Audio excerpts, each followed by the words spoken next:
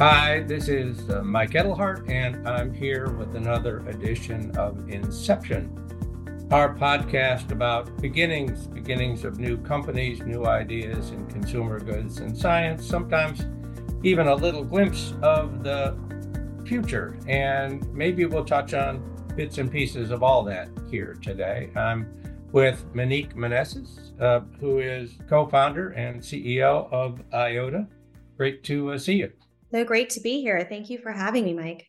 So why don't we start by having you tell everybody what IOTA is, what it isn't maybe, and why is this what you decided to dedicate your time and talents to? Sure. I'm a former beauty editor. I worked in the beauty industry for over a decade. Went on to consult after my beauty editor days with brands like Peach and Lily and Gizu. And really, the idea behind Iota started when I was a beauty editor, and I had hundreds of products come across my desk, and I found it all very confusing because everything was directed to the consumer in terms of how to mask something, whether it was to mask scent or to mask acne. Nothing really addressed the root of skin issues, which is your skin microbiome. So, really, the idea started in my editor days, and after a series of health scares during and after my pregnancy, that was the real impetus to start Iota, which is the first nutritional body care brand that really addresses skin issues before they occur and treats the heart of every single skin issue that we may have, whether it's accelerated aging or acne. And that really is your skin microbiome. So is it fair to say that IOTA is among the companies that are working to sort of improve your skin inside out? Sort of fix the way your body works, your skin gets better, or is that not an accurate way to sort of phrase it? It is and it isn't. I think that it is about changing the conversation. I think for the longest time, when we speak about health, the pillars are nutrition, mental health, gut health, but there's very little, and movement, of course, but there's very little conversation around skin health. And you almost want to think of it like an ecosystem. Everything is related to each other, and the skin health and gut health are intertwined. So, when you're talking about the inside out approach, just like the way you take care of your gut health, you should be taking care of your skin health because the cells communicate with each other every day.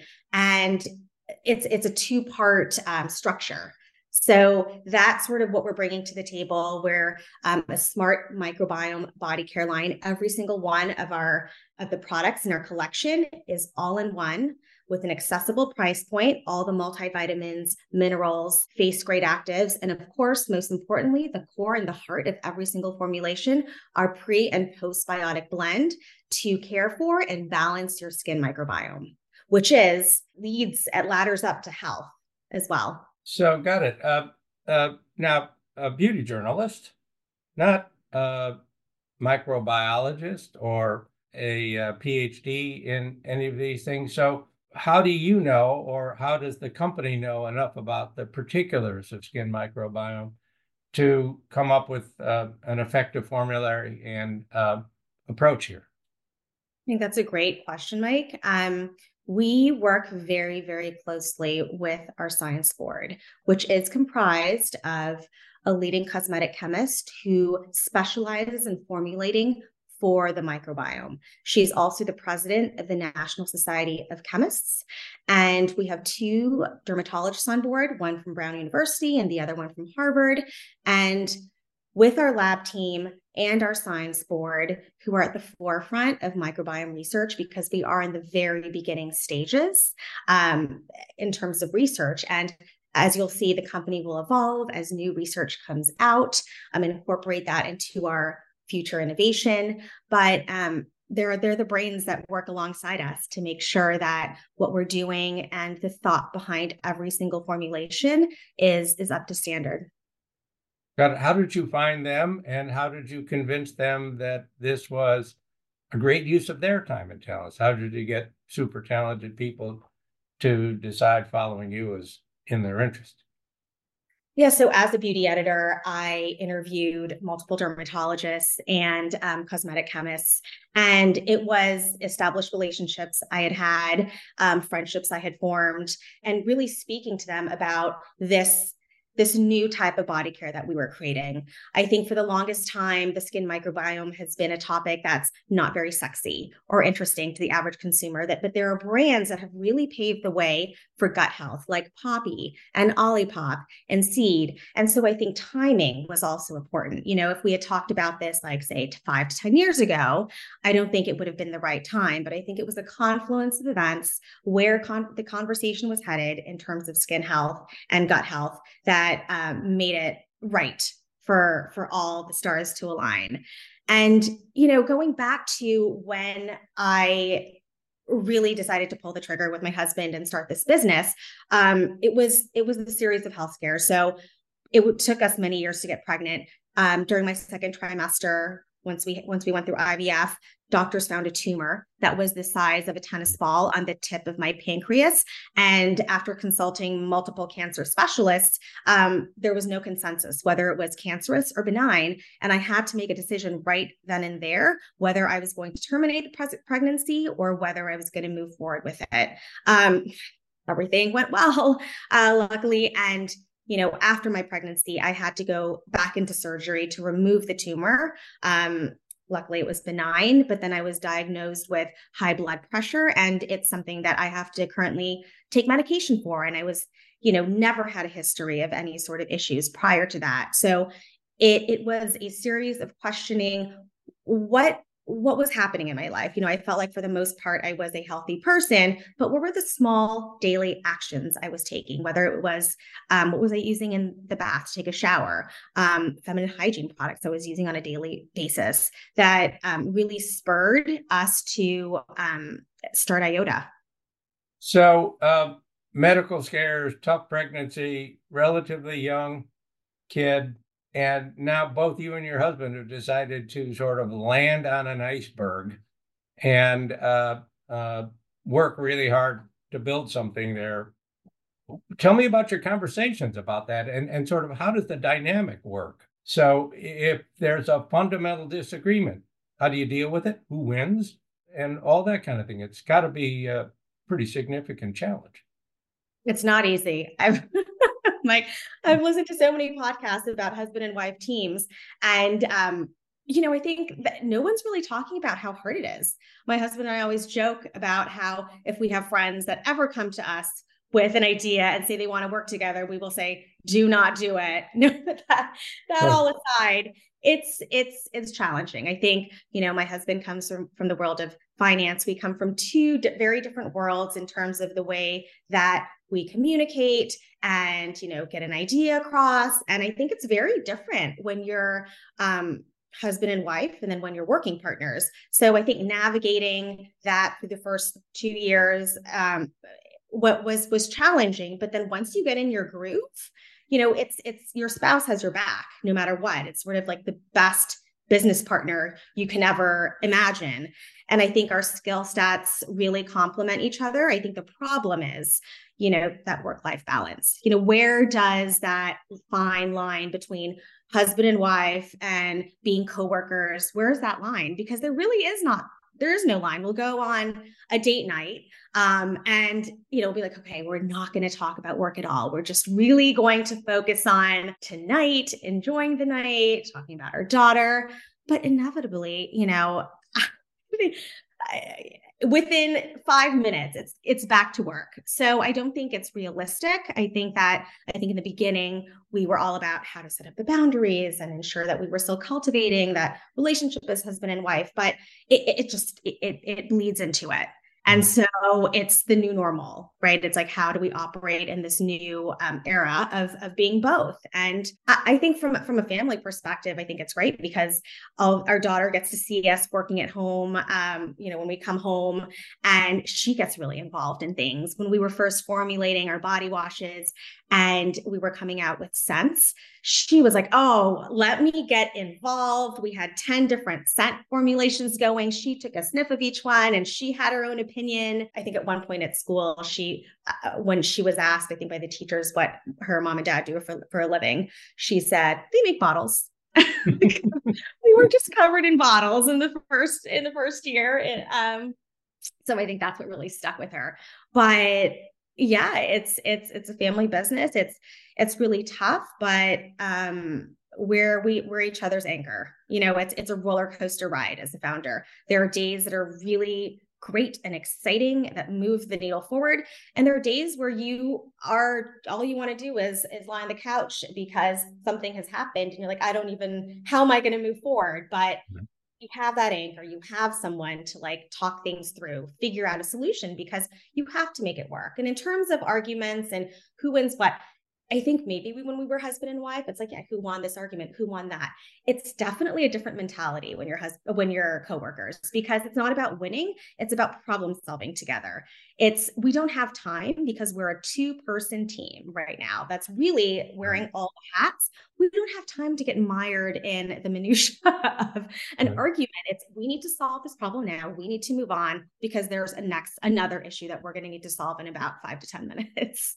Right. And you talked about that. So this is a really early company. You're off to a really great start, but it's really early. So talk to that a little bit. Is it literally just the two of you? Is the product laying all over the front room and that kind of thing? And I know you're on potentially a very short ramp to profitability, which is kind of amazing. But what do you do after that? I mean, are you going to be a family business, or is this the initiation of something much grander that you have in mind? I think we have very, very high ambitions for 2024. It's really going to be, we've taken a lot of learnings from the past year. We've spoken to our customer base, really, really heard what they had to say in terms of what they love about the product, what they might want to see in the future, what things they might want changed. And I'm really excited for you to see what's to come. I'm actually going to ask you a question because I'm very curious, in your professional opinion, how you see the direct-to-consumer landscape changing, if at all, in the next 12 to 18 months. Sure. Well, if you think about it that way, that could be viewed as a much bigger question than you just framed it, because at core, you're asking, are people going to change over the next 12 to 18 months? And the answer to that is without question. There's too much at play, too many variables out there, too many stresses, that it's at all likely that the world next year is going to be the same as the world right now, and the situation that folks are in will be the same. So people are going to change, and as they change, what they think changes, what they do changes, what they buy changes, who they talk to changes, and that kind of thing. We're interested in what we call emotional consumer goods because our funds are about delight. And we see more and more research indicating that at core, across ages, cultures, people are saying, I'm in charge. This is about me. I want agency here. I want to feel like I'm interacting with products and people inside the companies that produce those products that actually appear to care about me and what I think and what I want. So they're going to be looking at you and go, really, Monique? You care whether my skin is healthy? How do I know that? How do I see that in your product? How do I believe that? If I do believe it, I'm going to start telling everybody about it and become your greatest advocate and help you build something great. If I don't believe it, the potential is there for me to just turn on you and go, just another bunch of phonies, just another bunch of all hat, no horse, talk it up, but don't really believe. And so when we're looking at companies in this area, that's what we're looking for. We're looking for the fundamentals. Is this the right set of ingredients, all of that? But even more, we're looking at their indications that what's going on with you and the folks that you're reaching out to has the potential for explosive incandescence. It suddenly it's going to go, and that's why we invested. So I think I'd encourage you to look for that wherever you see it, wherever you see that spark, blow on it, wherever you see the potential for uh, something, even if it's sort of short-lived. That launch was amazing. Learn from it, just keep accreting that, and not just rhetoric. Focus on being true to your customer, true to yourself, keeping your promises to them, et cetera. That being said, we've done a number of these companies now over a 7-8 year period. We don't have a single one that has gone to full success purely through direct to consumer. So direct to consumer is a fabulous way to launch. It's a fabulous way to learn, to get initial revenue, to grow. But every single company at some point is going, I got to do Alta. I have to do Target. There have to be extended ways to get to customers outside of our direct control. And the really smart ones go, I can give up some margin to get some expanse there, but I can then get some learning and feed the learning back to them because they don't know anything about what's going on in the customers, and start building natural complexity in the company. And that's one of the things we'll be looking for as you grow. The companies that take off are doing that. They're listening to the market, they're talking to the market, they believe what they believe, but they're always open to change. And it's that process of change under control that produces the success. That's such valuable information and insight. Thank you. What would you say is the number one thing that DTC founders often overlook or underestimate as challenges when it comes to meeting their growth expectations? Indifference. I can't think of a time when we saw a deck or had a first session with a founder where the founder said, the world really could care less whether my company succeeds or fails. If my product never saw the light of day, the world will go on just fine. It's always XYZ is broken, we have to fix it. Everything is changing. There's a huge gap. We're going to dive into it. But the truth is that, we were talking earlier, you're busy with your company, your marriage, your kid, your family, all kinds of things. You don't wake up in the morning and go, I wonder what I can do about my skin microbiome today. It's just part of the whole panoply of your life. So the big thing companies that are new have to overcome is the enormous weight of that flywheel. How do you turn the flywheel? How do you get anybody to care about you, anybody to trust you enough to interact with you? So that kind of expresses itself in things like you need to understand the market as it is and fit into it before you can change it.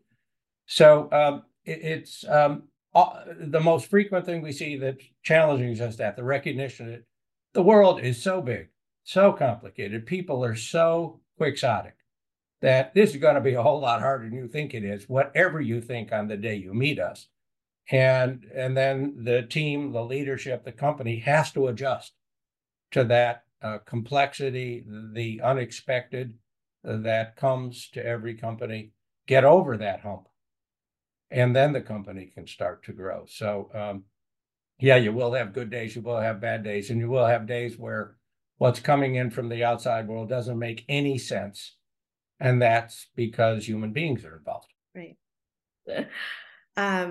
We briefly touched upon the fact that my husband and I, it's sort of a 2-person team. Of course, we have our science board and our lab team, but really we're juggling multiple hats throughout the company. At some point down the line, we'll hire. And I guess my question is, if you were running your own DTC brand, and this is not category specific, what would your first full-time hire be and why? Yeah, it's a very situation specific thing. So I'd have to sort of be there with you to say, in your specific case, so I'm going to talk more historically and about you. If you don't have the right, so one of the things we used to say about advertising when I was back in the media business, I started as a journalist like you did, is nothing's worse than putting great speakers on a bad stereo. Mm-hmm. So if your product isn't right, there's nothing you can do about it. You can only fool some of the people some of the time, et cetera. So at core, the first thing you have to get right is the product. You may have gotten that pretty close to right by all of the indications now, but as you start to learn from the market, that's key. So, and that tends to be the toughest hire. Who's the head of product? Who's able to talk to you guys in a way you can tolerate and respect, able to talk to customers and others in the market, able to talk to engineers or scientists. That is a rather extraordinary set of skills. So that tends to be really hard hire, and also test you a little bit, because are you ready to have somebody speak truth to power and deal with it, as opposed to go, my company, not your company. No, no, no, no, no. And then the second one is, if you have the right product, then you got to get revenue. So how are you getting revenue now? And if it's D2C now, it's all about customer acquisition and retention and session behaviors and pricing and the secondary messaging to folks and all of that. But if you imagine that at some point you may go omni-channel, then you probably need to have somebody, at least as an advisor, who can help you there with the potential of coming on board. So it's a function of who you're selling to and how you're selling. If you're selling jet airplanes, you want one kind of revenue generator. If you're selling into Target, you want somebody almost certainly who sold successfully into Target or Walmart or Sephora or Ulta before. If you believe the right strategy is direct to consumer US, then direct to consumer Asia, then direct to consumer Europe, then let multi-channel emerge, your revenue person is somebody who sold successfully here, sold successfully there, and it's very important to get the right people in those roles. That's easy to say and very hard to do. So I often advocate, we even do this at the fund, have them come in as an advisor for 4 months, 5 months, and then see if you fall in love with one another. With the revenue person, make a very one-sided offer toward the company. In other words, you're going to get paid really poorly until you deliver Alta.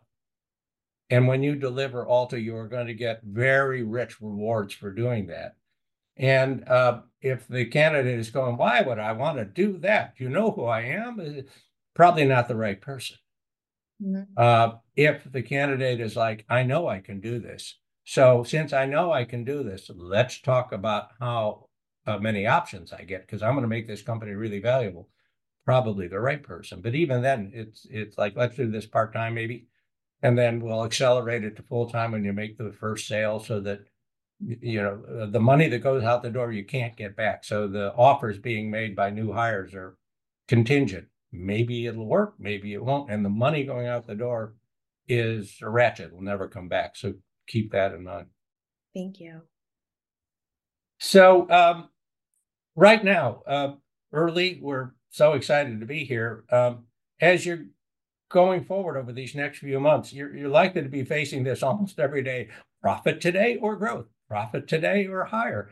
In your own mind, how are you going to manage that dichotomy? Is it profit first, then grow, or willing to take on a little risk to spur growth? What do you think you're going to do? Yeah, that's a great question. I just think that at the end of the day, it really is about what is going to help us serve our customers best, right? I think that's the best answer. And are we coming out with product that really fulfills their need? I think brand awareness is going to be a big goal for us in the next year. I mean, like I said, the past year has really been about learnings. We're taking all those learnings from the past year and we are ready to go. Solidifying our positioning in the market, really making it clear and helping our customers understand why exactly and how exactly we're different from what's available to them. Pushing forward our messaging of skin health, but making it accessible and sexy and understandable and fun. And I think, my answer today could change the next month and I mean, it's like, that's what I've learned as a Right. factor is that it's a work in progress, and it's hard to say, 2024, this is what it's going to be. This is like the forecast, because life throws you a curveball and you kind of just have to adapt with the situation. But we're really excited to bring you a lot of newness and a lot of innovation for the next year.